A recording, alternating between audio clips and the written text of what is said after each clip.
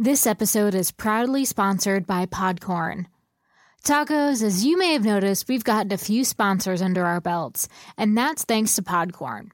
Podcorn is an amazing marketplace connecting podcasters to sponsorship opportunities, such as host-read ads, interview segments, topical discussions, and more. Not only am I able to pitch to potential sponsors, but Podcorn has connected us with opportunities as well. Better yet, there is no middleman. We collaborate directly with brands, and podcasters of all audience sizes can browse and choose opportunities right on the platform and set their own rates. Podcorn is here to support us at every step to ensure that we're protected and compensated for our work that we do for our brands. Podcorn is perfect for us because of the transparency, creative freedom, and full control of how and when we monetize. If you're also a podcaster, click the link in my show notes to sign up for Podcorn and start browsing sponsorship opportunities. Hey, John, can you please cover the Susan Powell disappearance and murder case for me? The Mormon mother of two has still never been found, and it's assumed that her husband murdered her and then took her and their two sons up somewhere and buried her. The husband said he took the kids camping, and when detectives questioned the children, one said, quote, "Mommy was in the trunk." This case is surely to make you lose faith in humanity. Also, I'm seriously addicted to this podcast. Love your number one Taco Supremo, Stacy.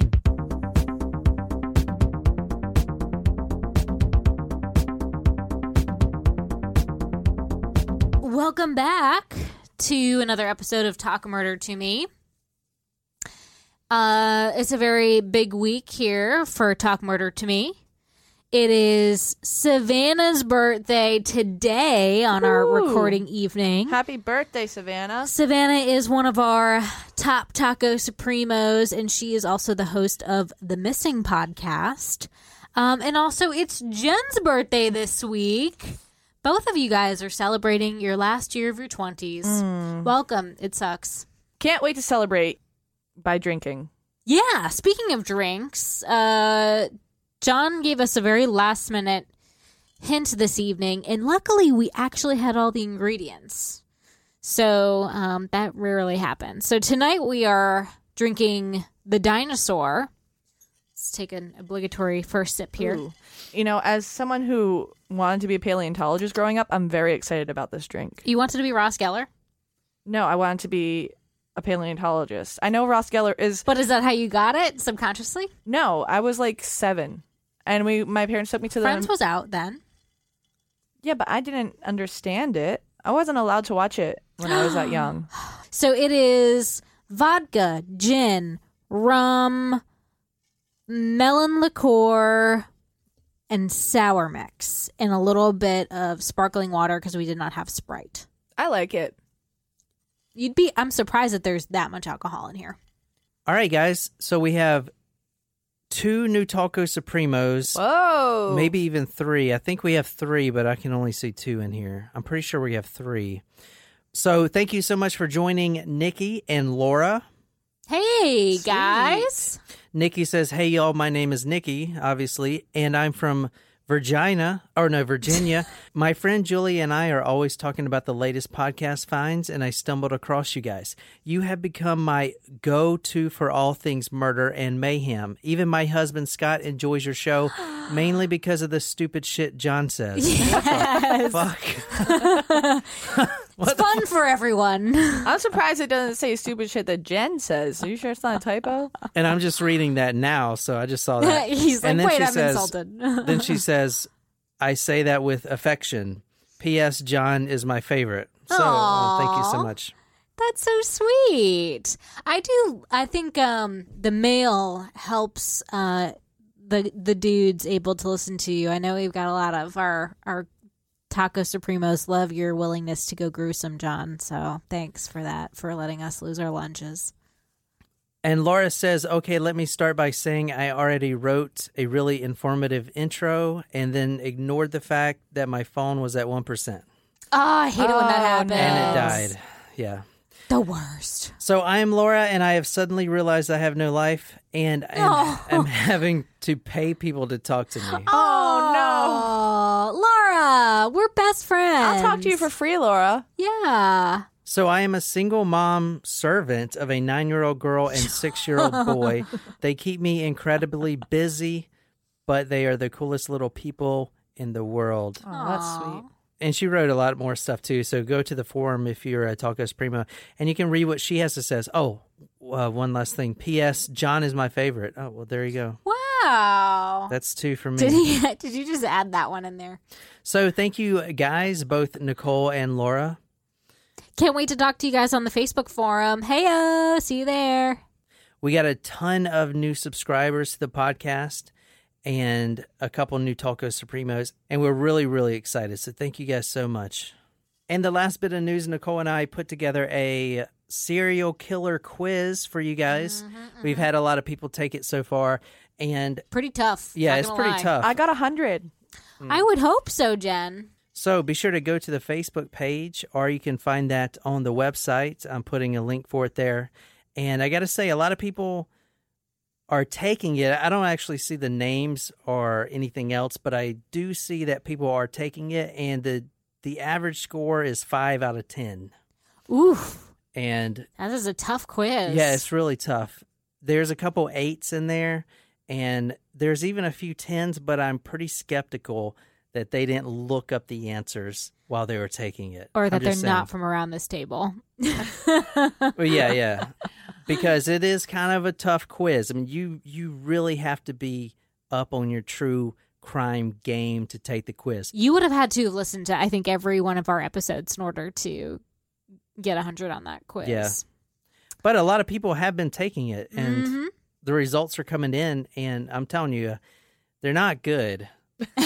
I mean, most of them are 5. A lot of them. If this was a class, we would have to grade on a bell curve, is what you're saying. Yeah, so like looking at right now, 5 out of 10, 3 out of 10, 8 out of 10, 5 out of 10, 3 out of 10, 6 out of 10, 2 out of 10. Come on, what the hell? Noob. Oh my God, dude. Just kidding. We love you.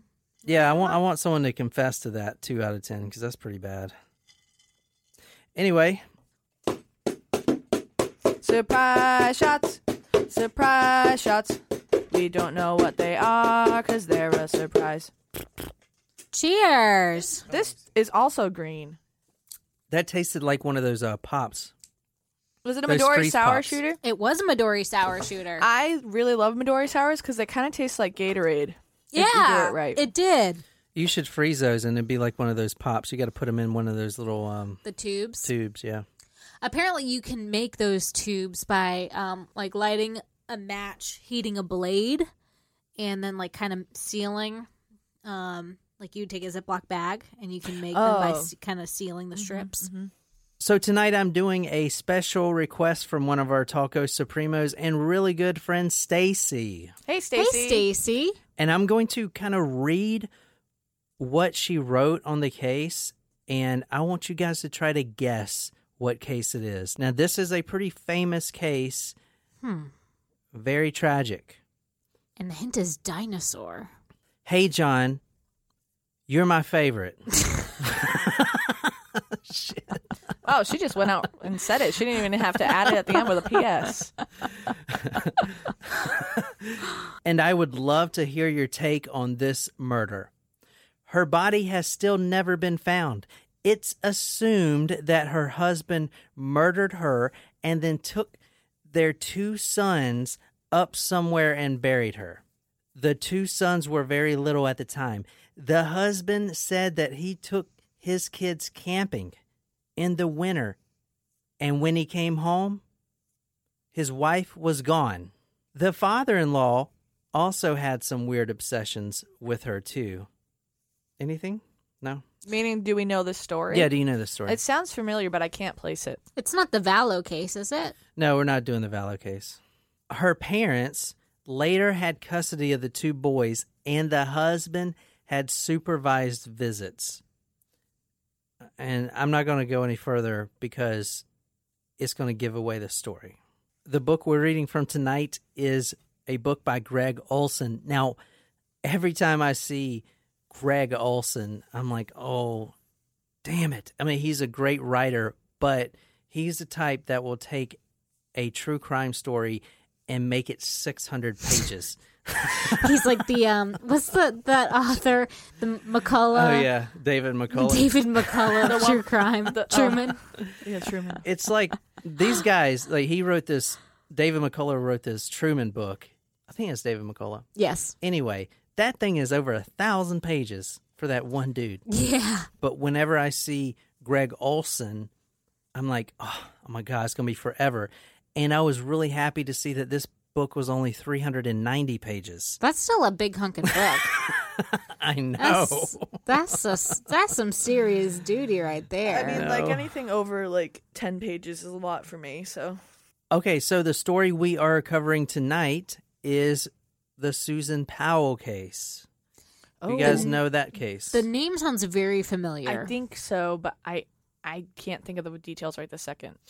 It's a very tragic case. We are going to the LDS community, the Latter-day Saints. Oh. Hello. The Mormons, the Mormon community here.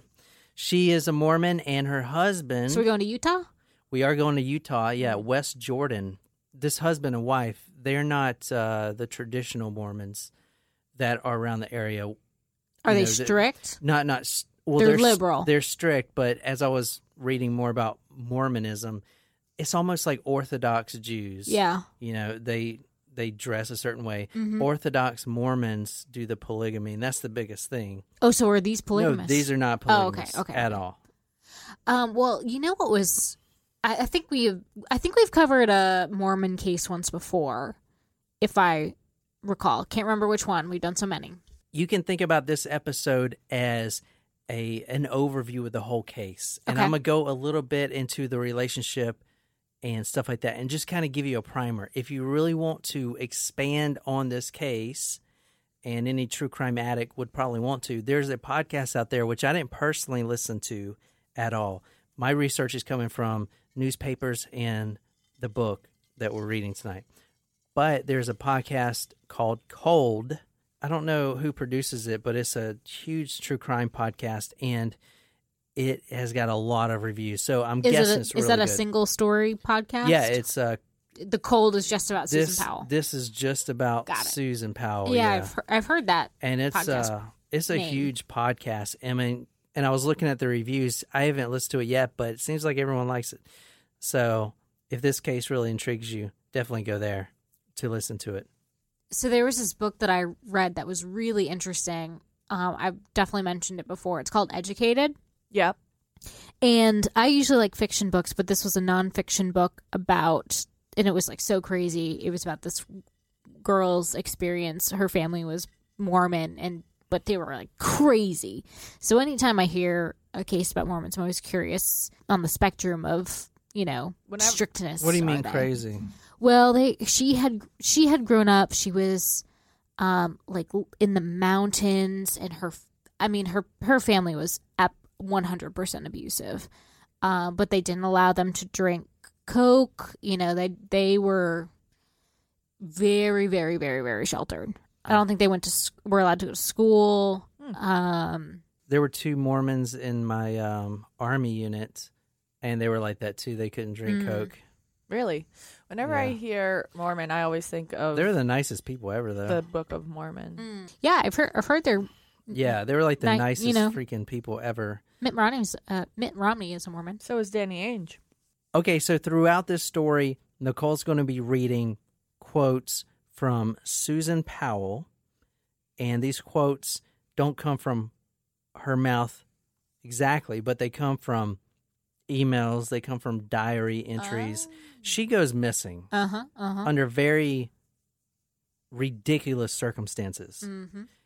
And her journal is actually found in her desk at work. It's in a locked desk. She keeps her journal in there. Okay. So her husband, Josh, doesn't see it. Ooh. That in itself is suspicious. Yeah, exactly. So they retrieved the journal, and a lot of these quotes which we're going to be using to build up the character in the story tonight, come from that. Okay. Okay, so you can really see what's going on in this house with these quotes from this diary. Okay, can I lead off with a question here? Yeah, How go did Susan and her husband meet? Because aren't they like kind of borderline-ish arranged No, marriages in Mormonism? that is the Orthodox Mormonism. Okay. And I'm not even sure that's true, so don't quote me on Or that. it's like mom and dad are Yeah. going to set you up with a nice young man? They actually met at an LDS event, a singles event, and I'm going to get into that in a little bit. I'll get into their relationship here in a minute. Okay. Every moment I step back and take stock of what I'm dealing with. It feels like a never-ending cycle, but I'm too afraid of the consequences. Losing my kids, him kidnapping them, divorce, or actions worse on his part. Ooh, that's from her diary? Yeah, that's from that. Well, no, that's not from her diary. That's from an email that she sent to a friend on July 5th, 2008. So if this is the first episode you're listening to, I put all my supporting documents and all my references and everything else on talkmurder.com. So go there, talkmurder.com, and click the image with Susan Powell on there, and you can see all the images that I'm showing the girls tonight so you can follow along with the story. But this right here is her journal. And there were hundreds of pages of journals. You know what's really weird? What? Her handwriting looks just like my handwriting. Like a lot like my handwriting. This is probably a premonition of things to come in our marriage. I mean, it's like creepy. If you were to show this in front of me, I would think that that's me. Whoa. Yeah, it looks like mine too. You mean all the thank you notes that I signed from you? That bottom section, dated June 28, 2008, as you see right there, goes like this. Quote, I bike to work daily and have been having extreme marital stress for about 3 or 4 years now. Whoa. For mine and my children's safety, I feel the need to have a paper trail at work which would not be accessible to my husband. Wow. Wow. She writes about the $1 million life insurance policy that He has on her? he just took out on her. Oh, my God. And she says, quote, this is from the journal, quote, if I die, it may not be an accident, even if it looks like one. Take care of my boys. Wow. That was dated June 28, 2008. Holy titties. That So- is quite the premonition there, girl. So let's get started a little bit with a timeline of this story. Sunday, December 6, 2009 is where we're going. West Jordan, Utah, with the Mormons and everything else. She takes her 2 sons. It's a Sunday, so they're going to church, obviously. She's very Mormon, but not like polygamous, but very strict. Okay. Like that she doesn't drink soda. She wears long dresses. Okay, I shouldn't say, because she does wear makeup and stuff like that, and she probably drinks soda. I'm not sure about that. But as far as the faith, believing that there's an afterlife and stuff like that, she wants to bring that in the household. She even buys into the, women should be the housekeepers and men should be the breadwinners. But she does have a job. What does she do for work? She does have a job. In fact, she is the breadwinner. Susan, as I'm going to get to here shortly, is extremely intelligent. She works at Wells Fargo Investments for the, doing big investments, like a stockbroker. She's actually in the process of getting her Sirius 7, which, if you guys watch Wolf of Wall Street, remember Leonardo DiCaprio got his Sirius 7? Series 7? Series. Got his Series Such a great 7. movie. Series 7 exam. That qualification helps you make these investments and all portfolio stuff. I don't even know. Yeah, I mean, so she's Yeah. doing pretty well for herself. exactly. So this is Sunday, December 6, 2009. She takes her 2 sons, Charlie, 4 years old, Braden, 2 years old. They go to the local church ward. So does her husband work at all, or does she just make the majority of the money? The husband is a piece of shit. I'm starting to get that sense without much context He is from the biggest him. piece of shit in the world. He does have a job, but his jobs come and go because he went to college, didn't complete his degree, racked up a huge amount of debt, and he would bounce from job to job saying he's qualified.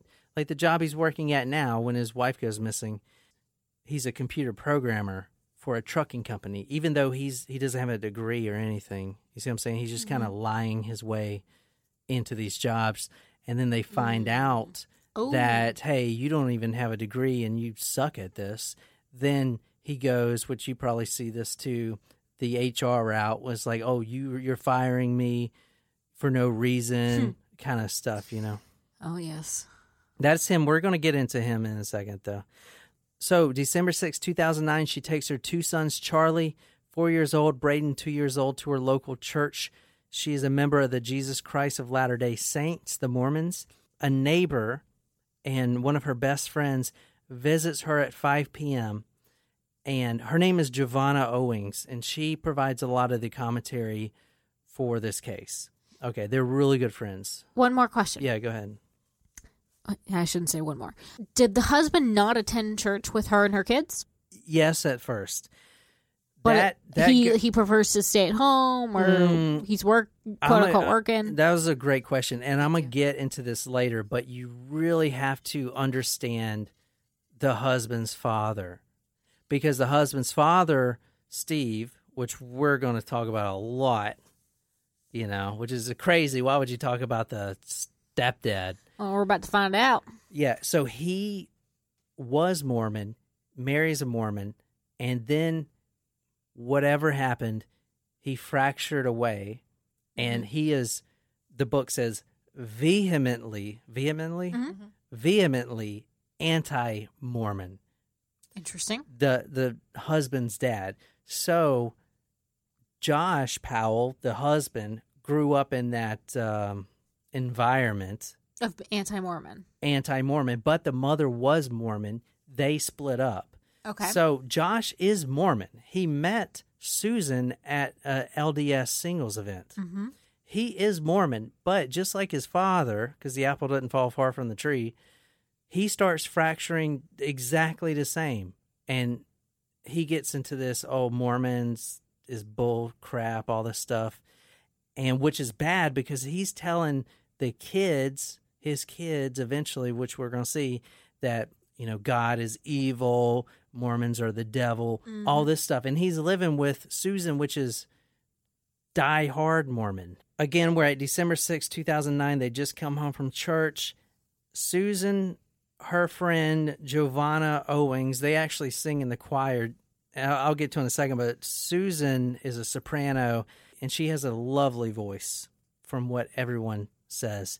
Anyway, her friend Giovanna visits her because Giovanna was knitting, you know, like thread and needle. Mm-hmm. And she got the yarn, I guess it was like crochet or something. The yarn was all tangled up. So she comes over, and this is like 3 o'clock p.m., and she stays till about 5:30, and they sit on this love seat, this new love seat that Susan just got. And they, for 2 hours, are trying to like untangle this knot of this yarn, right? That's, you know, whatever. So anyway, the husband then takes the two boys sledding because it's, you know, snowing outside. This is December 6th. It's right before Christmas. At 8:30 p.m., a neighbor of Susan and Josh sees Josh coming home with the kids in the sled. Okay, good. Everything's good. At 11:45 is when it really starts. That is when a neighbor hears a car alarm go off. Now, he doesn't actually get up and see what's going on, but he does hear it. Okay. And it's coming from the Powells. Yes. Okay. Around 8:30 p.m., a neighbor saw Josh return home and pull into the garage. 3 hours later, Marco Bastidas, who lived one house away from Josh and Susan's, was locking up his car when he heard an alarm sounding inside the closed garage at the Powell home. He couldn't see any lights on in the house. Another neighbor tells police that he hears a couple fighting, and it's most likely Susan and Josh. But he doesn't actually go to the window, and since this happened, he regrets that. You could tell. He's like, damn it, I wish I would have seen to be sure that that was Susan and Josh fighting. Monday, December 7th, 2009. So we were just at Sunday, December 6th. Now we're going to December 7th, but we're not going in the day. We're going to midnight, Sunday midnight. Now we're in Monday, 12:30 a.m. Okay. Completely night. This is after the car alarm goes off. The same night? Same night, yeah. Okay. Yeah, the same night the car alarm goes off. Now we're at 12 a.m. to 12:30 in the morning. The husband, Josh Powell, decides he wants to take the two boys, Charlie, 4 years old, and Braden, 2 years old, camping. It is 12:30 at night. In December? And it is yeah, exactly. That was a good point. And not only is in December, but it is below freezing and one of the worst freezing temperatures on record. And they want to go camping at this place called Simpson Springs, where they could literally freeze to death. And not to mention it's 12:30 at night. I wonder if that was his intent. What do you mean? To kill his kids. So, according to Josh, the husband, his wife stays home. All right. Now keep in mind, he's going camping at freaking midnight. Now, does anyone on a Monday? Is there anyone in the neighborhood who heard the car leave at that point in time? Yeah, they heard the car leave. Okay. And they saw him leave and stuff like that. With the kids. Okay. But here's the thing. The kids have school in the morning. True. Josh has work in the morning. The next day, obviously, Susan's not at work.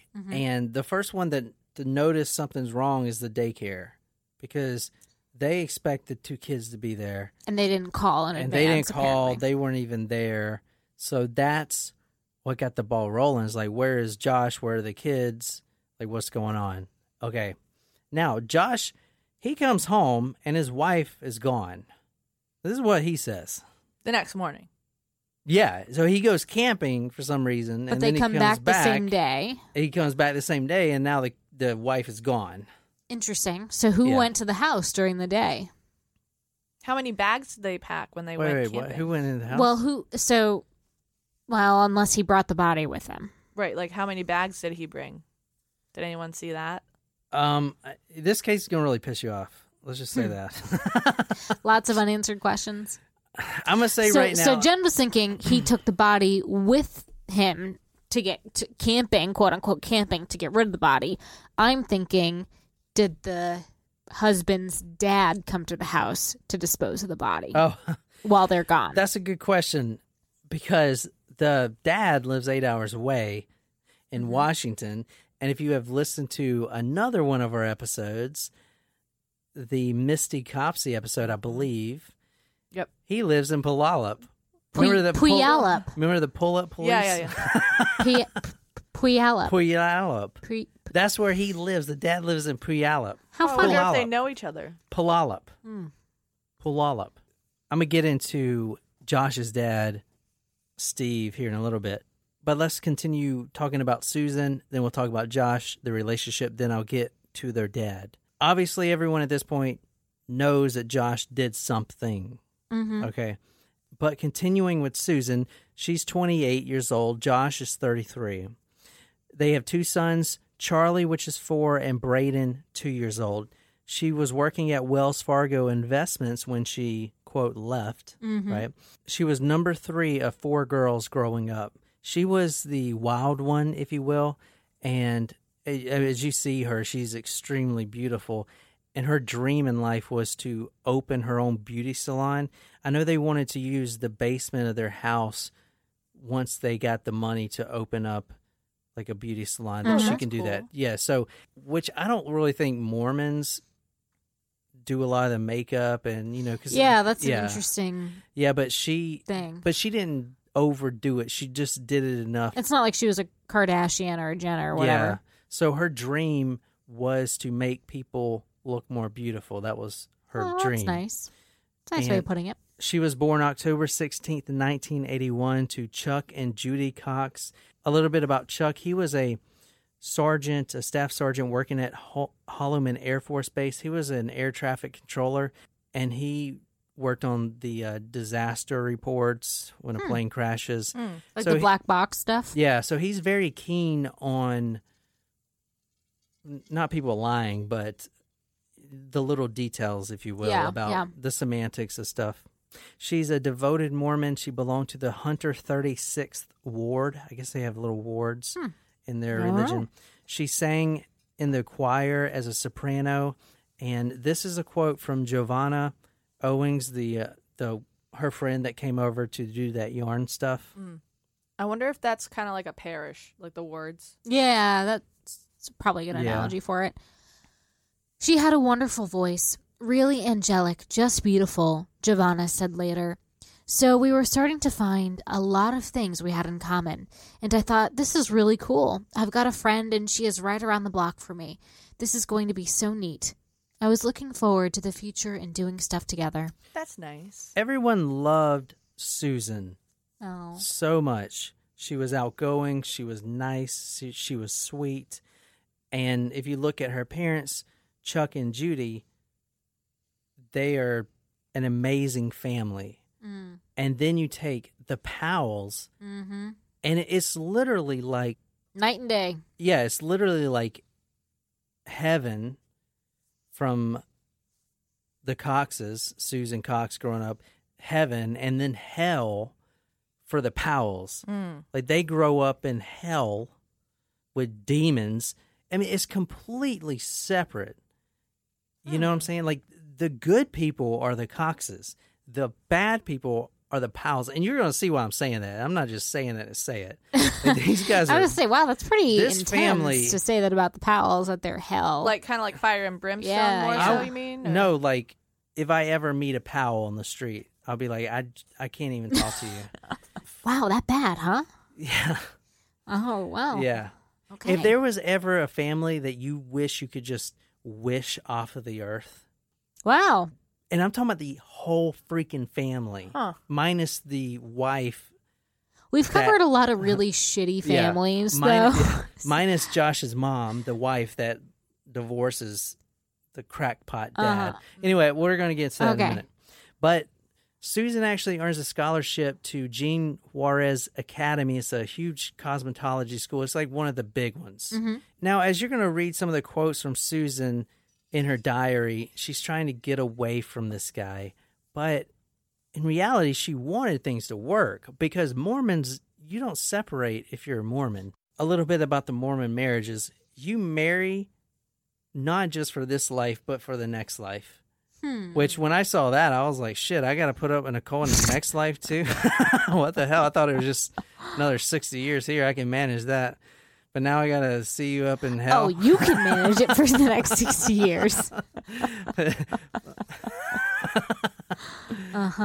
But anyway, she was in it to win it, even though it came to the time where she wanted a divorce. But that was for her own sake. And the Mormon church actually blessed a divorce for her. And that's like no one does. They never do that. It must have been really bad. Yeah, it must have been really bad. Like the Catholic version of an annulment. Yeah, like, it's not very common. Yeah. Yeah, exactly. But especially if they've been married for a while and they have 2 kids. Exactly. But this is how much Judy loved her husband. She wrote this on Valentine's Day. It's called The Reasons I Love You. This is when they met. She actually lists 132 reasons why she loves Josh Powell, and I just put a little bit of them here if you want to read these. You want to talk about irrelevant topics until you've resolved the issues of the world. You'll drive aimlessly. You want children. You pray for people. You show affection in public. You don't care what others think. You love my family get-together occasions. You watch Friends with me for hours. You can be patient. You let me wax you. You hold me. I know. At first, I questioned that too, and then I realized that she was a cosmetologist or whatever. So she's probably testing, on stuff. The butthole. Yeah. Well, I don't. Had we not had that previous context, that's what I would have thought. Yeah. You hold me in the middle of the night. You calculate everything, which I will also say that at first glance I thought that said you ejaculate everything. What the fuck? Whoa. Get your mind out of the gutter. I just saw the you late and then it was around the wax. Anyway, you went to church when you didn't feel like it was worth it. You pay tithing without question. This is from the book right here. This is a little bit about how Susan's parents absolutely abhorred Josh Powell. Susan's parents were worried about Josh's sometimes odd behavior. Occasionally, he seemed to not all be there. At other times, he'd be oddly evasive. He made a habit of arriving hours late to family functions, with no awareness that others were waiting for him. It appeared as if Josh either didn't care about others or was unable to empathize with anyone else's problems. They didn't give voice to their greatest concern because to do so would have been almost too scary to say out loud. Chuck and Judy began to wonder if Josh's aberrant behavior was an indicator that he might have a mental illness. A little bit about Josh Powell. He was born January 20th, 1976. He's one of 5 children. He's the second born. To Steve and Terry Powell. He was born in Spokane, Washington. Remember, Steve lives in Puyallup. Oh, I said it right that time. Good job. I thought it was Puyallup. Oh, maybe. The order was Jennifer was the oldest, followed by Josh, Johnny, Mike, and Alina. I just had what is probably the most erotic experience I've had in my entire life. I just hate to say it. I mean, of course, because I haven't had that many experiences, but Susan has been feeling ill. She had a cold. And I offered to rub her feet, to rub her toes, to give her some Oh no. stimulation. Oh, no. I probably rubbed her feet. That's her stepdad. Her toes, her beautiful feet. She has such pretty feet. Of course, everything about her is pretty, beautiful. And I know she felt it. I mean, she couldn't have missed it. She's not naive either, I know, from what I've read in her journals. That girl is not naive. When I started massaging her legs, I would have loved to go all the way up her legs, but I did do her calves. Oh no. Because her feet were resting in my crotch, so I sort of rubbed her calves.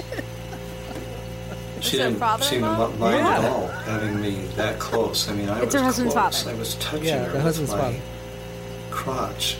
Then I just started rubbing her back and her neck and her shoulders.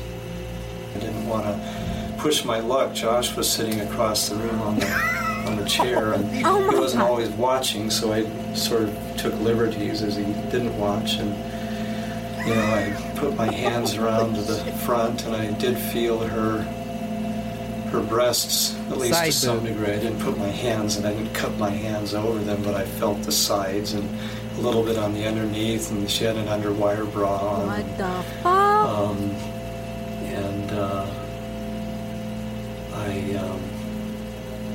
Wow.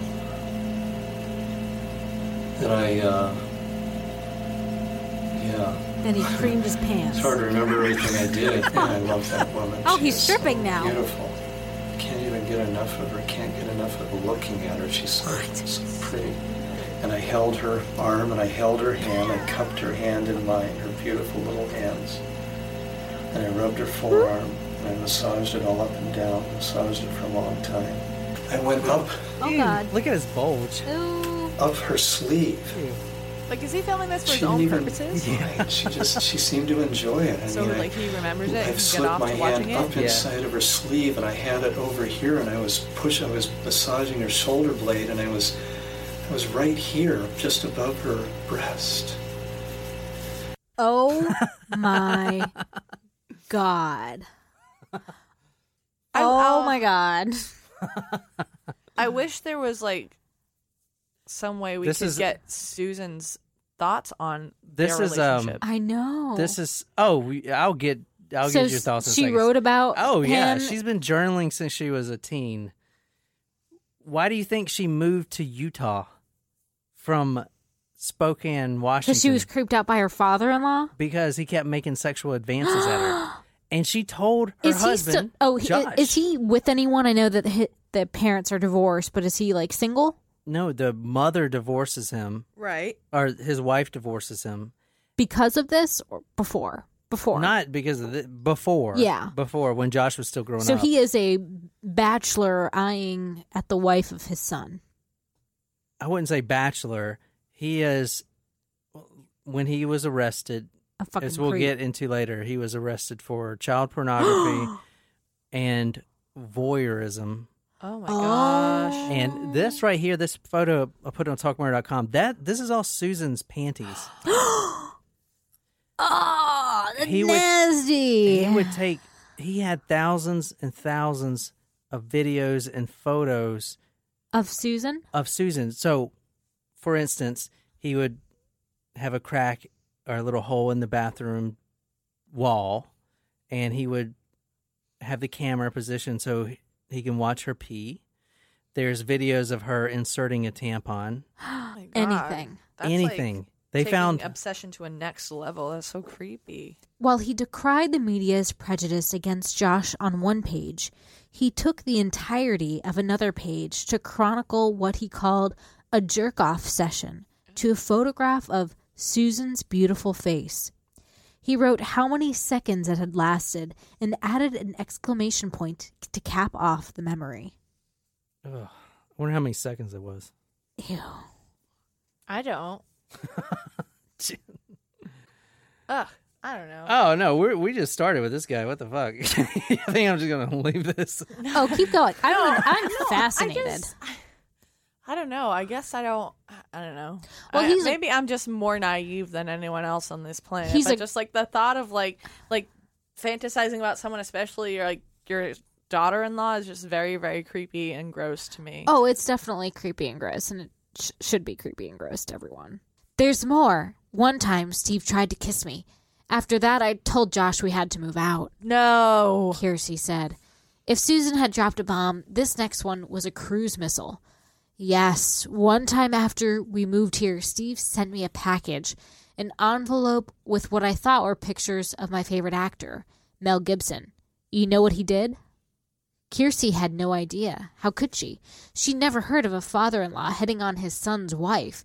It was disgusting and vile. It was wrong in every way imaginable. Tucked into the photos were a bunch of other naked pictures, Susan said, pausing a moment for emphasis. They weren't of Mel Gibson. This motherfucker sent his daughter-in-law dick pics Oh, via my mail. God. This is Could before you sexting was a thing. Could you imagine if he accidentally addressed it to like the house next door or something like Or the his- wrong address? And, Or the husband opens the yeah, mail. like what the fuck, dude? Never send an unsolicited dick pic, especially via snail mail. Yeah, that's awfully risky. That is, I mean, sending any nude photo is risky because that shit don't go away. Even when you think it does, it doesn't. That's what doesn't. they made Snapchat for, and guess that what? that still don't work. It doesn't. I don't know how to explain what you're about to hear, so I'm just gonna go ahead and roll with it. And I only feel love. Oh God, I may Oh, no. have seemed clumsy, I didn't move fast. Make it stop, A love that keeps he reminds me of something. Dracula. Literally count It's the plain count from Sesame Street. to that all that you do Oh my God, this is has made me love you. I only feel love. this is like a really bad version of Phantom of the Opera. Feel love without No. you. I only feel Oh my What God! the fuck? He is like a. He is like if shit. Andrew Lloyd Webber was on bath salts and like saying the Phantom of the Opera, but His like, voice his is own very version. distinct. He sounds like another. He had hundreds of songs dedicated to Susan. Here's one. Your sweet name was my lips again, was on my lips again. Words and music by Stephen Craig Powell. I don't want to read it. It's going to make me cringe. Your sweet name was on my lips again. When I tried to kiss her as a friend, I would try, but it was just pretend. Your sweet name was on my lips again. Wow, what a songwriter! Wow, you're so good. What did Steve do for a living? Was he a composer for a living? I hope not. No. He clearly wasn't a good one. It's actually really ironic because the company he worked at, they made furniture for inmates. And he'll eventually be sitting on some of his own furniture. No, that's funny. All right. Wow, they must have been really terrible. I wonder if part of his obsession has to do with wanting what he can't have, because that's maybe where the voyeurism comes. No, this in. guy You is. can want what you can't have and not have sexual fantasies about it. This guy is really. Well, that's what he gets off on. Really bad.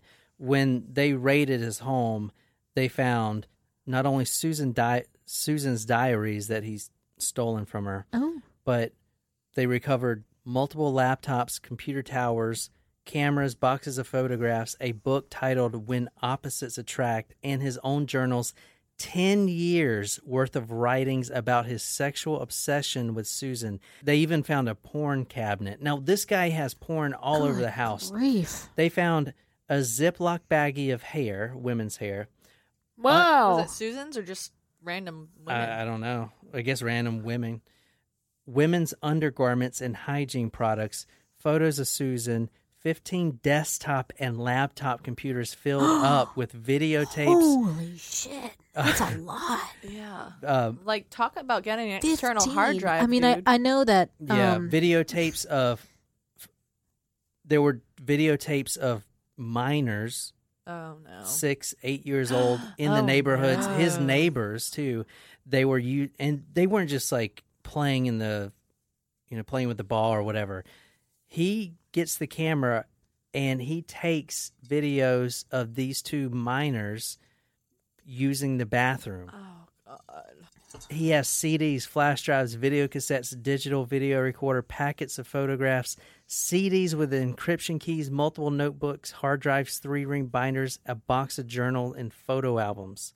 He's got it all. And when he was arrested, it was for numerous counts of child porn and voyeurism. Well, I'm glad they put him away. Yeah. His goal and his dream in life was to share Susan with his son. Ew. He wanted Susan to basically be the wife of both of them. Oh, he No. wanted a sister-wife situation with his son. That's so strange. At the time, he was 53 and Susan was 21. Over the years, he wrote more than 2,330 pages in 17 Jesus. notebooks about how he was crazy with desire for her and how falling in love with her was both his greatest problem and his greatest pleasure. It could sound romantic, except it wasn't. Not only was it unrequited, even Steve called his actions sociopathic. He chronicled what he admitted were his sick sexual urges about Susan, including secretly videotaping her and masturbating while he watched the tapes. Well, at least he knew that it was not right. According to his journals, he would masturbate every morning and every evening to pictures of Susan. It didn't take much to turn him on. He had taken hundreds of photos of Susan, many without her knowledge, partially dressed, putting on makeup, eating a bowl of cereal, inserting a tampon, shopping at Costco. This is the West Valley police detective. Her name is Kim Watley. She's actually questioning the son, Charlie. Okay, well, what did you do Sunday night? Before you went to bed? Go camping. You went camping? Tell me about camping. Camping is where we have s'mores. Who were you camping with? My dad and my mom and my little brother. So you went camping with your mom, your dad, your little brother, and you had s'mores? Yeah. Charlie, when you guys came home from camping, who came home with you? My dad. And? And my mom stayed at Dinosaur National Park. Your mom stayed there? Yeah. Do you know where at the park? No, my mom stayed where the crystals are. Where were you camping at? I was camping at Dinosaur National Park. Dinosaur Park? No, Dinosaur National Park. Dinosaur National Park. Who He were you seems very camping sure with? that that's where he was. My dad and my mom Yeah, and because his dad coached him to sit up. my little brother. Dad, your mom, and your brother? Yeah. Did you sleep over there? Yeah? Tell me what you did with your dad while you were camping. Anything fun? Yeah. While I was camping, I saw some flowers that didn't look pretty. They didn't? Yeah. You saw some flowers that didn't look pretty? Yeah. Oh. There are no pretty flowers on Dinosaur National Park City. Oh. So you went camping with your mom, your dad, your little brother, and you had s'mores? Yeah. Was that fun? Yeah. Yeah? Tell me about your picture, Braden, one woman said, gently prodding him. That's us going camping. He said, looking down at the drawing. Another woman touched an index finger to a crude stick figure seated in the car. Who's that? She asked. That's Daddy. He indicated the other figures in quick succession. That's Charlie, and that's me. But that wasn't everybody he'd drawn. There was another figure there, too. He pointed. Mommy's in the trunk. He said. What? Wait, what? Mommy's in the trunk. Oh, dear. Okay. He didn't even bother Weekend at Bernieing it No. for the kids. Dude, he took his dead wife and it's not even a trunk. They had an Astro minivan. There's not a trunk. It's just the back. The dead wife, Susan, is in the back, and the two kids are in the car seat in the back seat with their mother dead What a monster. right behind them. Mommy and Daddy got out, He said. and Mommy never came back. Well, shit. This episode is brought to you in partnership with Best Fiends. Hey guys, Nicole from Talk Murdered to Me here. As you know, I love puzzles and games, almost as much as I like true crime. When I want to challenge my brain, my go-to game is Best Fiends. It's a game you can play right on your phone without using the internet and your data, which is perfect if my internet ever randomly goes out at home. So Best Fiends is honestly a lifesaver. I love having something to do to actively pass the time, especially right now, and it's so much better than scrolling through social media over and over and over. I've already told you about how much I love this game, and now I've finally hit level 361. It's engaging and a casual game that anyone can play, but it's made for adults. It's colorful, entertaining, and I'm totally obsessed. Jen, John, and I have been trying to get to new levels as fast as we can. Engage your brain with fun puzzles and collect tons of cute characters. Trust me, with over 100 million downloads, this 5-star rated mobile puzzle game is a must-play. Download Best Fiends free on the Apple App Store or Google Play. That's friends without the R. Best Fiends. This episode is brought to you by Relationship Hero. Relationship Hero is a company founded with a mission of helping people successfully overcome their relationship challenges. Relationship Hero matches you with coaches who specialize in areas where you need help, and their coaches provide actionable advice that's personalized to your situation. They are especially great at helping you write the best text to send to your significant other. Their coaches are fantastic, certified, and available 24/7 for ongoing support along your journey. Relationship Hero helps thousands of people every day navigate their dating, relationships, breakups, and more. There's also classes and group coaching to help you navigate the wild world of dating in today's world, like how to spot the red flags of a narcissist, something you may want to brush up on with all your true crime listening. Or get personalized coaching about your relationship and situation with one-on-one consulting. Relationship Hero is the #1 relationship coaching service. Go to relationshiphero.com/murder to not only support Talk Murder to Me, but to get $50 off your first 1-hour coaching session. That's relationshiphero.com/murder. So 48 hours later, after Susan has gone missing, Josh takes a cab to Salt Lake City International Airport at 10:26 p.m. It is Tuesday, December 8th. He pays $79.61. He's at the Hertz rental agency, and he picks up a 2009 Ford Focus. Over the next 48 hours, he will drive approximately 807 miles. He also got a new cell phone. He also had Susan's cell phone with him at the time.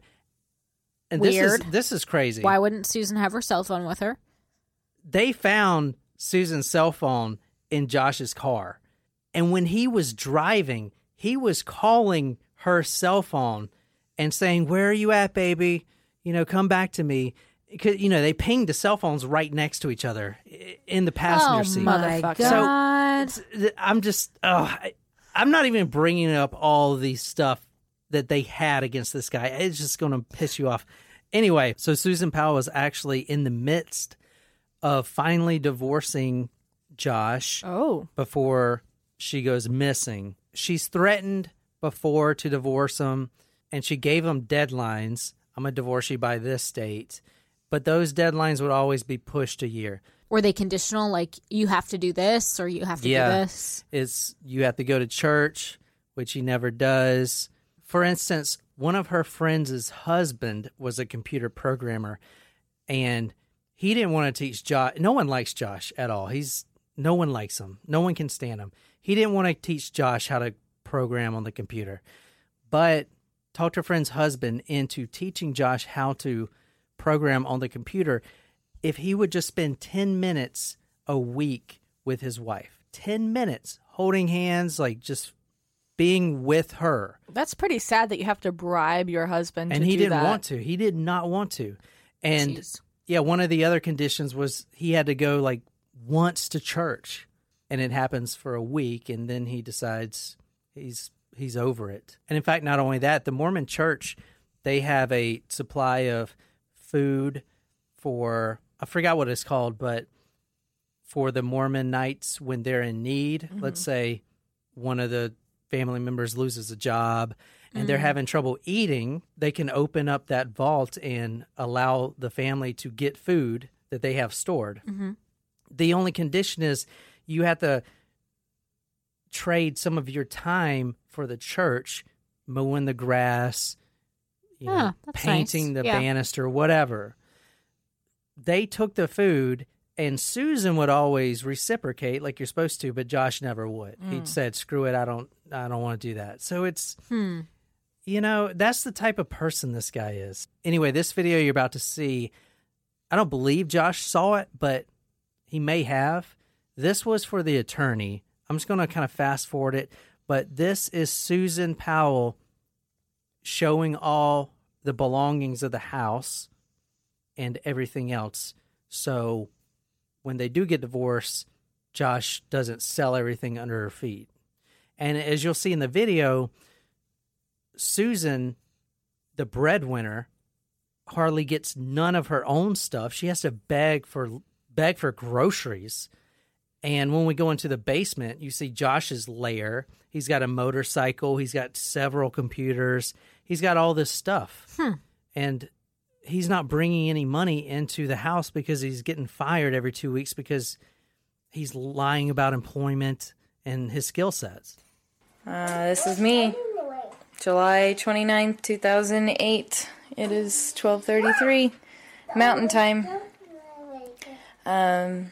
Covering all my bases, making sure that if something happens to me or my family or all of us, that our assets are documented.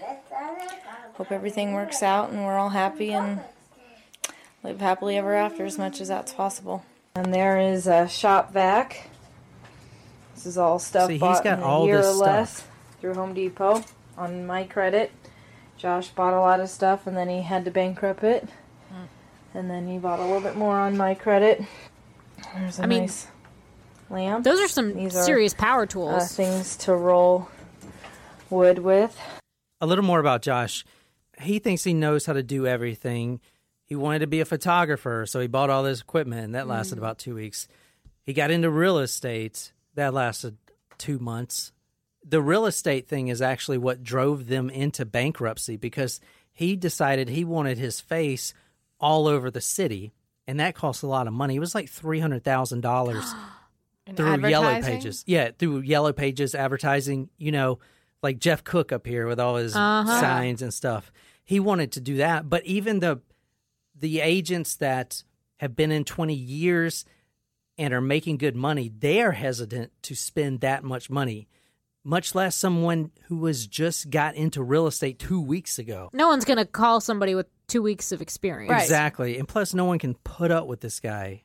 That campaign, which was about $300,000 or perhaps a lot more, put them into bankruptcy because Yellow Pages tried to sue him because they delivered all his ads, and then he decided to just file for bankruptcy. But before he did that, he bought all he could off his wife's credit cards, and then he files for bankruptcy. So you kind of seeing what this guy is. And she's against that, the lying and the fraud. I'm sure she would have divorced him a long time ago if it wasn't for the kids. Exactly. The kids and her religion. Yeah. That is the reason, I'm telling you. So it's the files. This is all thanks to me trying to parts. Wedding picture. Hovercraft. Remote it. This is Josh's welding machine. He's got a welding machine. I don't even have that. What would you do with that if you had one? Next, John goes to Home Depot with our credit card. I get the 10% discount. What you talking about? But what Josh didn't skimp on was the life insurance policies. He had one from Beneficial Life on Susan for $500,000 and another one from New York Life for $2.5 million. Whoa! Why would you ever give someone that, I mean, I do, life insurance is important, but I wouldn't. $2.5 million? I wouldn't have life. If you die, why would I need $2.5 million? That's not going to get me anywhere. I need 5 or 6 at least. Sorry, that's far less than what I have. So. Oh, no. There was a side to Josh that only his wife could have known. He used sex, or the lack of it, as a weapon. If I do anything he thinks is wrong, he punishes me. He says, I can't believe you did that. No more sex for 3 months. Susan told her, since the year before when she'd been pregnant with Charlie, Josh acted as if she repulsed him. That's sad. If this sounds like you and your relationship, your significant other does not love you and you need to get out. If they're withholding sex from you. That's your takeaway. No? Wait, what? I'm trying to be mature here. Your only takeaway from that is withholding job, sex. John. You did a good job, but you they don't love you. Big chunk. Not malnourishing the kids. not keeping accounting for her every dime while spending all of it and bankrupting the family. Withholding sex. That's the last straw. If this is your significant other, maybe you should try a finger in the butt or something. Babe. Okay. How about marriage counseling? This is from the writings of Susan Powell right here. This is an email dated July 11th, 2008. Yesterday I helped him organize/clean his office and the loose papers, another one of his excuse/stalling tactics. And I was soundlessly crying myself to sleep last night. I told him, kind of desperately, now is the time you can say nice things to me. So he said in a tired/bored voice, thanks for helping me clean my office and stuff. And that was all. Then he kind of bumped me, and I said, as a hopeful suggestion, are you trying to hold my hand? And he muttered something not audible, and then a little bit later I held his hand for a while until he pulled away. This is heartbreaking. I know. That's Jesus Christ. And I don't even... Was he having an affair? I'll get to that. Okay, not only that, he would, just like Steve, his father, he would put himself against his wife to the kids, almost like a superhero and villain. He would make the kids like him more, kind of like how I do with our dog. Yeah, 100%. Yeah. So he would do this with the kids, and this is an exact quote that he had said to his 2 kids. Do you want to go to boring church with Mommy? Or do you want to stay home and have cake with Daddy? He asked one time. So that's what the kind of D-bag. Exactly, right? I mean, obviously the answer is church. You're the only person at this table that would still choose church. Yeah, we all know how much I love cake, so. True. Yeah. Cake every time. This is from Steve, little horny Steve, the dad. Oh, yeah. Yeah. This is what he wrote in his journal. Josh talked on and on, very openly, about how he would love to get rid of her. He is not attracted to her. He said he daydreams about having someone come to his door to report that she was killed by a drunk driver. What the fuck? So this is bizarre because This is from his journals. The son is like supposedly not attracted to his wife and is abusive. Meanwhile, her husband's father is madly in love with her. Trying to swoop in. Yes. But, like, why doesn't he report this? Like, well, I guess because he's a creep and doesn't want to get arrested. But I very mean, true to your point that you made earlier, Jen. You would think that with comments like this, and if he was the husband's father was so in love with her or if obsessed with her, that he would want to like protect her from him. You know, I see that point. The reason I'm putting these up here, as you'll see in a little bit, because the cops, they for some reason will not arrest this guy. Josh? I cannot believe or it. Steve? Josh, they arrested Steve because he had child porn and everything, but they will not arrest Josh at all. We're building a case, they kept telling her dad and mom. That is such horseshit. Yeah, it's really horseshit because, as we'll get into in a second, there was a bunch of evidence that they found. A lot of Susan's blood they found in the house, and they found the car that she was driven in to dump her body. All this stuff, and they would not arrest this guy at all. They would not arrest him. Do I need to go up to Utah and cut a bitch? You're going to want to cut a lot of bitches. I'm going to just go, all right, let's talk a little bit about the Powell family. I mean, the evidence is unreal. Let's talk a little bit about the Powell family and Steve's house of horrors. This is one of the youngest sons, Johnny Powell. This is from the book. His brother? Josh's brother? Josh's brother, yeah. Upstairs in the 30-year-old Johnny Powell's bedroom, a carefully coiled rope noose hung on the wall along with disturbing renderings of a woman with a knife running through her vagina and exiting her stomach. Johnny, whom his father and sister Alina considered an artist, had a history of mental troubles. Yeah, I'd say. I mean, art is art, but that's really troubling. Yeah. Like, you need to get... That's like... Seek help. Yeah. Here's another reason why Josh should have maybe not been arrested, but definitely lost custody of the kids a lot sooner than he did. He's talking about his son right here. He gets 1 meal a day at daycare. That's all he needs. You can give him formula and that's it. You're not wasting my food on him just because he's going to poop it out. Oh, dear Lord. Well, everyone poos it out, dude. So I don't understand why you think your child... Someone needs to poo him out. Why it's wasting.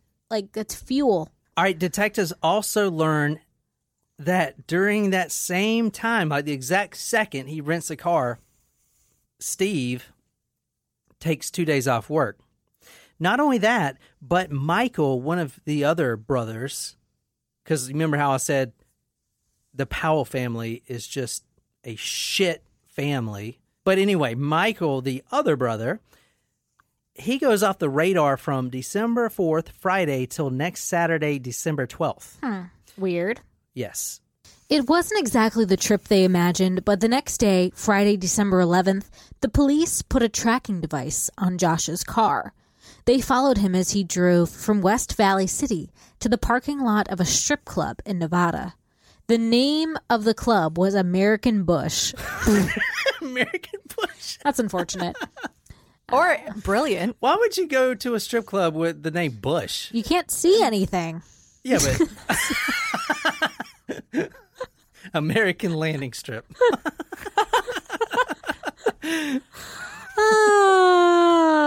Or American Brazilian. I mean, come on, make it better. I mean, they don't have to do as much stripping at American Bush. Yeah, I guess. Well, Oh my God, they don't have to worry they could about call that. it the Beaver. That's Leave what they. it- That's leave what it to they. Beaver. That's what they call the Canadian strip clubs, the Beaver Dam. Beaver. Beaver. Two beavers are better than one. It's closed now, but in 2009, it was a storefront in West Wendover, a town of about 4,000, just across the Nevada border from Utah. West Bendover? Yeah. There you go. Less Bendover. Mm-hmm. Now, Michael, the brother, he had a Ford Focus as well. I don't know what they were trying to do. If Josh was trying to throw out the police or anything, but his brother Michael had a Ford Focus, and it just so happens that he takes the car to one of those salvage yards so it can be stripped out for parts. Anyway, the detectives with the tracking device actually got his brother's car, and this is the dog right here. Go to talkmurder.com to see the sniffer dog doing his job. Oh, bloodhound, how cute. He just found the scent of a human body in that car. Oh, so they transported the body. They transported the body. So there Wherever you go. they dumped it, Now, they realized as in the brother. the brothers, okay, the whole Powell family. They're all in on They're it. all in Did on they it. switch out the car? I'm confused because he got the So- same kind of car. So did they switch it out? So here's what I think happened. So they obviously the body was not in the van, right, when the police are questioning them. But they realized, oh shit, the kids told them where they were. They're onto us. We got to move the body. So they go where they had originally left the body, and they realize they got to move it somewhere else. Yeah, this is where they took it. Lindell Auto Truck and Parts. Quality used cars and parts for sale. So he basically took it there and was like, hey, To you're sell not the going to car. resell it. No, not, well, yeah, to resell, but more like, you're going to part this, right? This is like one of those pull-apart shops where you can just go in and pull off a door if you need it. The car had been stripped of some parts, including the right front passenger door, taillights, and steering components. They brought in the cadaver dog that intensely searched the back of the vehicle and then indicated a positive hit for the scent of a body. The car was sealed in plastic by police, towed to a holding facility, and later processed by a forensics unit. Mike didn't learn until later that the police had his car. So even the brothers are involved. Well, at least one of them. Now, this is crazy. Josh and Steve, they're not offering any help to find Susan, obviously, because she's dead, Right, and they know. Right. And the police are like, Yeah. we don't need your help, And the playing police are- good cop, bad cop. And the town is doing all the searches and everything, and Josh is not offering any help. He's But- not even pretending like he's worried about his wife. Yeah. Like it's, how even like a Chris Watts, was boo-hooing in front of the news. Right. Help me find my wife, whatever. He made this site, SusanPowell.org. Now, it's no longer there, but thanks to the Wayback Machine, which is an internet website archive platform that basically saves everything. It's kind of cool because you can go back and see the first day of Google and the first day of Amazon in 1996, and it looks completely different. Anyway, the site actually archives all of the websites, and this is SusanPowell.org from a long time ago. Now, what you'll notice about this website is it talks a lot about how great Josh is. It's almost like a Tinder profile for Josh. Oh, gosh. It's crazy. Single, recently single, Recently single. 2 kids, 5'9". And not only that, likes camping, Brown making eyes. s'mores. not only that, the website is a smear campaign for his missing wife, his dead wife, calling her a whore, No. all this stuff. On the website, On the website. SusanPowell.org. Oh, yeah. Look at it. So he is instead of throwing his support for Susan, like, oh, we got to find Susan, he is painting her like she left him and ran away with another man, or she was having an affair and another man must have kidnapped her, or something along those lines. Exactly. Not only that, he's trying to make himself look good and the Mormon society look bad. This is the website right here. Look, this tab says outsiders. Mormons mobilize. This is outsiders. This is a smear campaign against Mormons. He's using weird. his wife's death site as a Tinder profile and to smear her name and Mormons. SusanPowell.org is a positive and uplifting site to spread the word about Susan and her family in the wake of this tragedy. In spite of Josh's initial willingness to give these people the benefit of the doubt, they have chosen to be completely adversarial towards his family. From the beginning, their numerous statements, is talking about the Mormons and the Cox family, and blogs have attempted to suppress the voice of all those who use reason or who disagree with their personal beliefs. It's just, like, seriously, dude? He's also talking about it like the site was made not by him. Leaving Mormonism. It's just ridiculous. Look at this. It has about Josh. Stephen Powell's Powerful Connections. Is that what it said? Oh my gosh. Yeah, so this is what I want to talk about. There was this guy named Stephen Kosher. He goes missing, and I don't believe he was ever found. But it's around the same area, I think about a year before. So they try to parallel Josh, the one that killed his wife, tries to parallel her running away and this guy missing together. And he's going around on this website saying that they actually were having an affair and they moved together. Now, the family of this poor guy, they're disgusted because their son is being used as a pawn for this psychopath who killed his wife, saying, oh, they probably ran away together because she's a bad mother. She's a whore. So they ran away. They're living somewhere and they have a new life. So Josh is doing his best to come up with alternative theories so that there is he's trying to shed like some sort of reasonable doubt on his own not looking good situation. I mean, it's looking fine because he's not being arrested or anything. Yeah, so clearly. It's like, you know. He ain't doing so bad at it after all, I guess. Well, John, I guess now you know what you got to do when you kill me. Josh is a loving father and husband. He likes to take his wife out to dinner or watch movies with her. He regularly does activities with his beautiful wife and his entire family. Josh is totally committed to his wife and children. Totally. What the fuck? I feel like these pictures, too, are also like, all right, kids, let's pose for a picture for the website. Josh loves to socialize with his friends and family. He enjoys gardening, woodworking, and building construction projects. So, like, digging, digging graves and building coffins. And it's a Tinder profile, man. Wow. He knows a few songs on the piano and guitar. Like his dad. He also loves photography, especially when the photos are of Susan and the boys. He enjoys... Then, like, why aren't any of the good pictures of her? He enjoys problem solving. You know, how do I dump this body? His dad probably had to provide all the photos of her. Yeah. Josh would like you to include his family and friends in his prayers. Oh, my God. This is awful. This is Steve talking about the missing Stephen Kosher in his journal. I'm not really sure what position to take when she comes back. Will she return and own up to her affair with Stephen Kosher? Will she want to stay with him?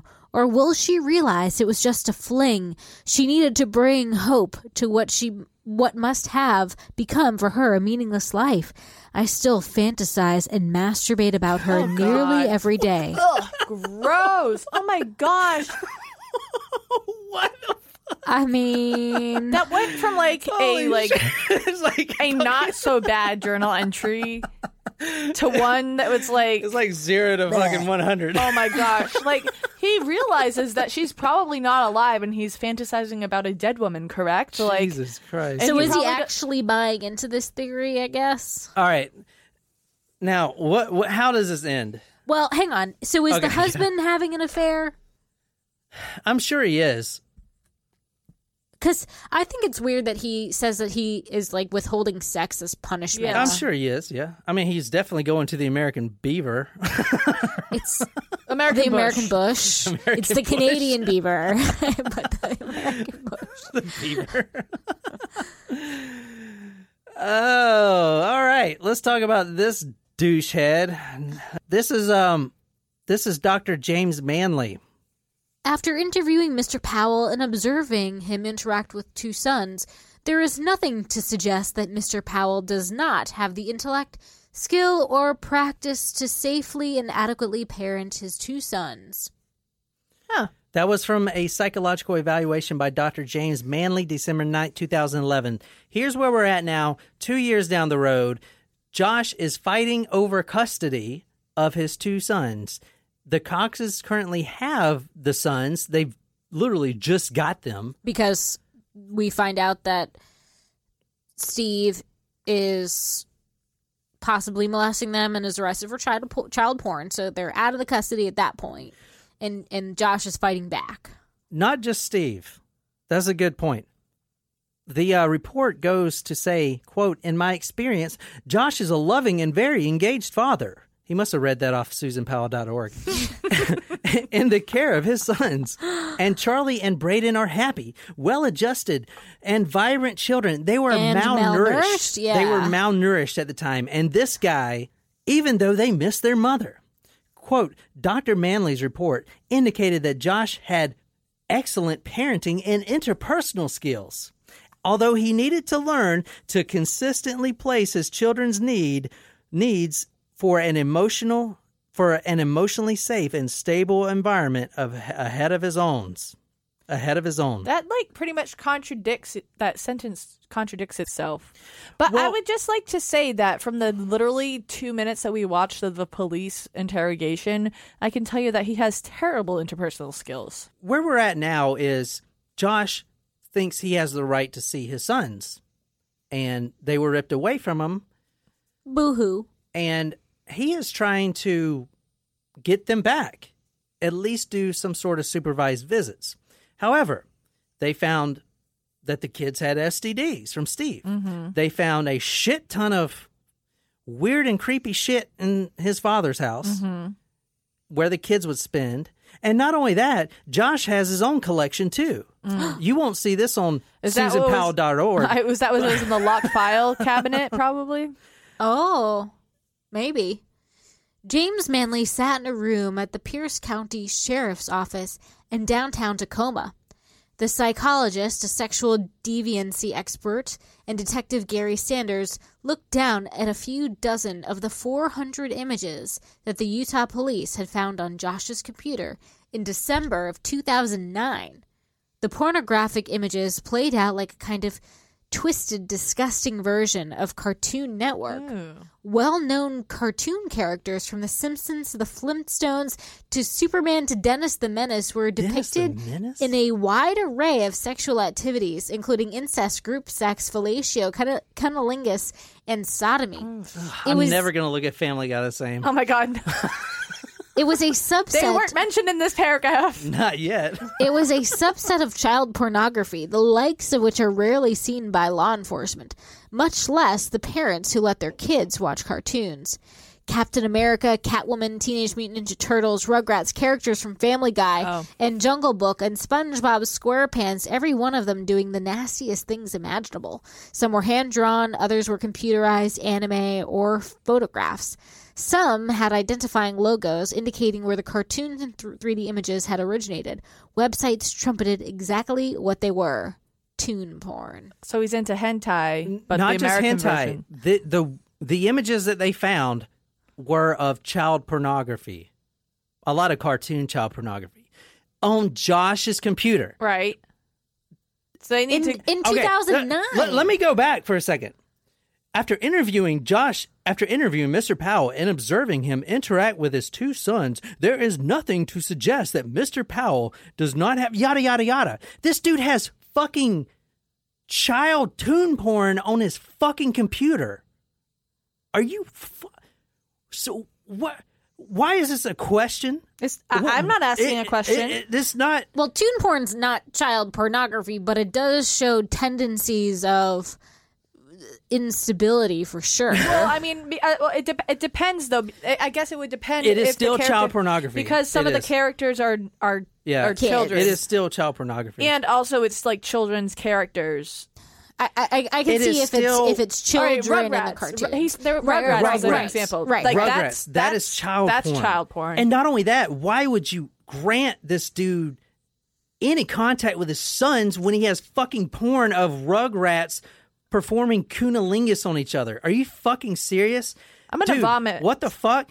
There's a 4-year and a 2-year-old, and their dad is watching Rugrat porn, and you think this guy, Dr. Manley, this guy, he just needs to work on some shit.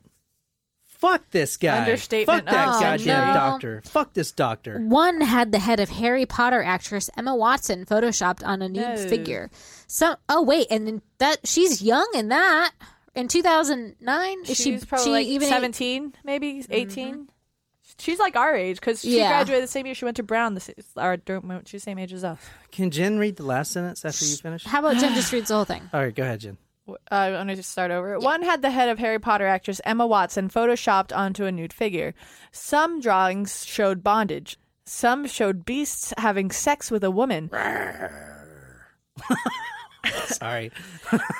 Is that your sex noise? Oh, I don't know why I asked that. Sorry. Others depicted sex involved.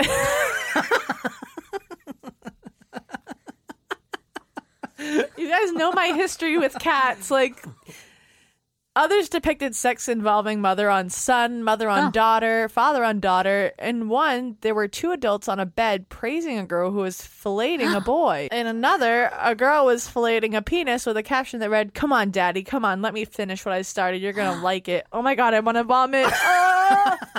Can you read that again, but more... Nope. No. Nope, that was enough. That's it. Come on, daddy. Oh, fuck. Okay. Let's wrap this up. Why the fuck do I care about any of this shit? Please tell me he's still not walking around free. 14. Hey, I'm on a supervised visitation for a court-ordered visit, and something really weird has happened. The kids went into the house, and the parent, the biological parent, whose name is Josh Powell, will not let me in the door. Okay, let me give you some context before we go any further. This is February 5th, 2012. Josh was granted supervised visits with his children. I believe it was an hour a week. Mm-hmm. Under the care of, I don't know how this works, DSS, like a social worker or someone comes and then watches Josh play with the kids, whatever. This is February 5th, 2012. The 2 kids were slightly in front of the woman on the 911 call right now. And as they walk in, Josh slams the door behind the 2 kids and locks out the social worker. What should I do? What's the address? It's 8119, and I think it's 89th. I don't know what the address is. Okay. Yeah. It's pretty important for me to know. Sorry, I can't. Just a minute. Let me get in my car and see if I can find it. Nothing like this has ever happened before at these visitations, so I'm really shocked. And I could hear one of the kids crying, but he still wouldn't let me in. He helped right away. He's on a very short lease with DSHS, and CPS has been involved. And this is the craziest thing. He looked right at me and closed the door. Are you there? Yes, ma'am. I'm just waiting to know where you are. Okay. It's 8119 189th Street, Court East, Puyallup, 98375. And I'd like to pull out of the driveway because I smell gasoline and he won't let me in. You want to pull out of the driveway because you smell gasoline, but he won't let you... He won't let me in. Tell me this motherfucker killed his kids. I swear to God. He won't let me in the house. And the kids have been in there by now approximately 10 minutes. And he knows this is a supervised visit. 2. Braden is 5 and Charlie is 7. All right, we'll have somebody look for you there. Okay, how long will it be? I don't know, ma'am. They have to respond to emergency, life-threatening situations first. The first available deputy Well, is responding. this could be life-threatening. He went to court on Wednesday, and he didn't get his kids back. And this is really, I'm afraid for their lives. Okay, has he threatened the lives of the children previously? I have no idea. All right. We'll have the first available deputy contact you. Oh.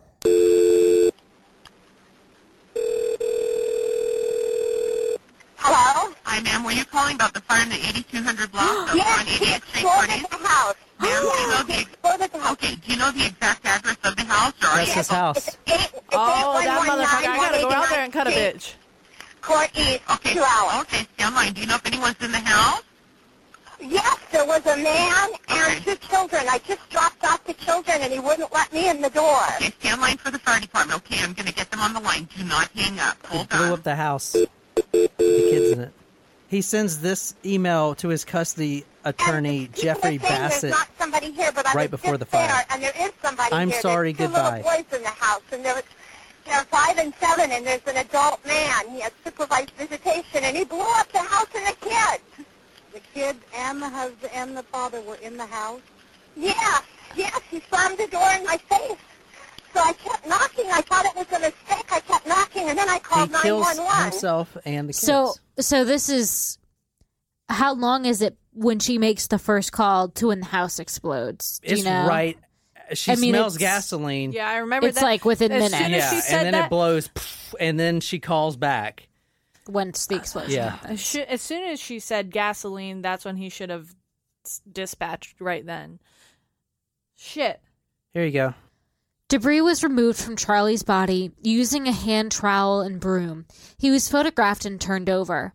The exposed part of his body was red, burned, and blistered. A lot of his skin had burned away, and his left arm was mostly gone.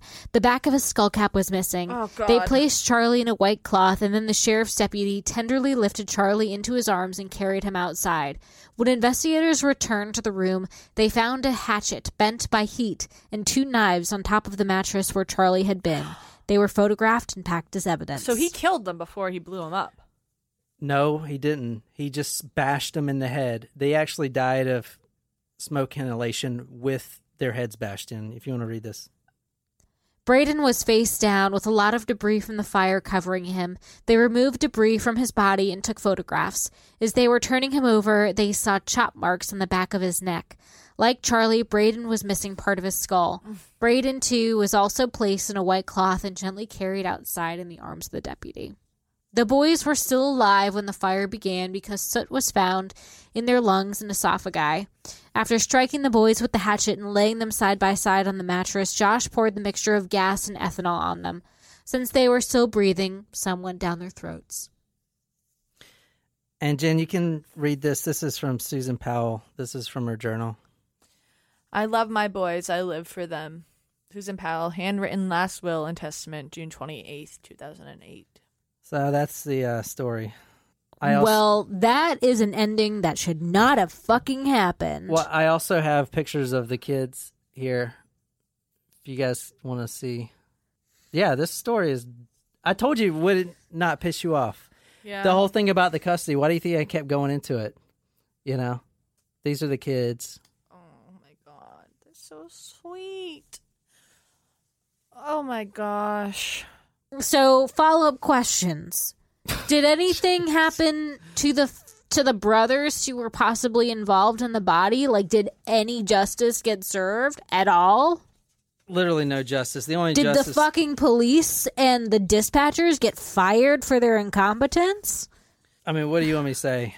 I mean, Steve I was hoping that there'd be some sort of, like, the brother who helped... Did they find the body? Did they find... They never found the body, no. Has Steve spoken out after? Well, Steve is dead. Oh, did someone cut him? No, but I wish. Oh, I missed my opportunity. He actually died pretty recently. It seems like there's still a brother that you could go and. Michael, the one with the body in his car, the police questioned him several times. Shannon can go do it. She's up in Puyallup. They said that he was the accomplice of Susan, but nothing happened. I am so angry. There's nothing worse than a story where kids get killed, especially like this. Stephen Powell was released from prison on July 11th, 2017, after serving a total of 7 years for voyeurism and child pornography convictions. What? He dies of natural causes in Tacoma, Washington, July 23rd, 2018. So that is the case. You know what the worst part is? There is zero justice in anything here. Well, the worst part is that the Cox family did sue the police. The police, yeah. Good. In March 2015, Chuck Cox won a protracted court battle with Teresa and Alina Powell over control of Susan's estate, which, probably wasn't much. I can't even believe that was a question. I mean, dude, the visitation rights. I can't believe it. This needs to be some sort of new law. Okay, if the dad is caught with fucking Rugrat porn on his computer, he doesn't get any visitation rights. Murder case. Not just father, anyone, dude. Legal guardian, anyone. If the kids are malnourished, if the fucking father, there was blood in the fucking house, and the police never even released that. They were still, quote, building their case. I'm jerking off my wiener. Hopefully he'll admit it for some fucking reason. Are you fucking high? You let this guy get away with murder. Not only that, he killed his fucking 2 kids because of your fucking incompetence. You, the psychologist, Dr. Manley. Oh, he's all right. He just needs to adjust some stuff. He's fine. Oh, don't worry about that Rugrat porn. It's all right. He'll get over it. He just likes to jerk off the little kids. Yeah, you can bring these little kids with him. It's fine. I mean, there's so Fuck many this people. Guy. There's so many. Yeah, it's just it's fucked up. Yeah. I mean, Susan warned of all of this. Yeah. He murdered his wife and his children. They actually found his body close to the back door. They think he was trying to escape. He probably fucking was, that fucking cunt face. Oh my gosh. Oh, shit. You are mad. I don't know where that came from. I'm also mad, so it's okay. Wow. Apologies. Thanks a lot, Stacy, for your story. No more requests. We've hit a new low. No, I'm just kidding. No more requests. I'm done. Back to mutilator. Back to Japanese torture and mutilations. I mean, just the lack of justice. I hope I don't know if the suing of the police department has yielded anything yet, but I mean, that's just terrible. No, it's nothing, dude. Nothing's came of this. They need to at least fucking work out the visitation laws. This guy had fucking Rugrat and Family Guy porn. Dude, I don't give a shit if it's child molestation or not. I wouldn't want any kid hanging out with a father that has fucking Family Guy and Beast porn. What the fuck? How is that a question? What kind of sexual psychologist is this guy? Dr. Manley. He needs to be fucking manhandled. Mm-hmm. He needs to fucking lose his goddamn license. Yeah. There's your story. Good riddance. I'm really upset. That was... What did you think it was going to happen? I didn't think that was going to happen. He's a family annihilator. That's what happens. The kids were suffering from hatchet wounds to their skull. Both of them had parts of their skull missing. And they were still alive because there was soot in their esophagus, which means they died of breathing in smoke after being chopped in the head with a hatchet. And then Josh tries to run out. The only good thing about this case is that Josh died. Mm-hmm. And he didn't even suffer as painful of death as his kids. Yeah, or probably his wife. Mm-hmm. So that's why if you have a shitty boyfriend or husband, you should fucking leave him. And if you don't, be glad that you're single sometimes. So that was a request from our Taco Supremo and good friend Stacy. Thank you so much for that lovely and very depressing story. Thanks for that, Stacy. If you would like to request your own story for me to do, go to talkmurder.com, hit the support tab, pay me $47 and I'll send you a t-shirt and some stuff and I'll cover your story. It's a one-time fee. We don't do any recurring charges or anything like that. So once you're in the cult, you're in for life. I guess I'll remove the word comedy from our genre.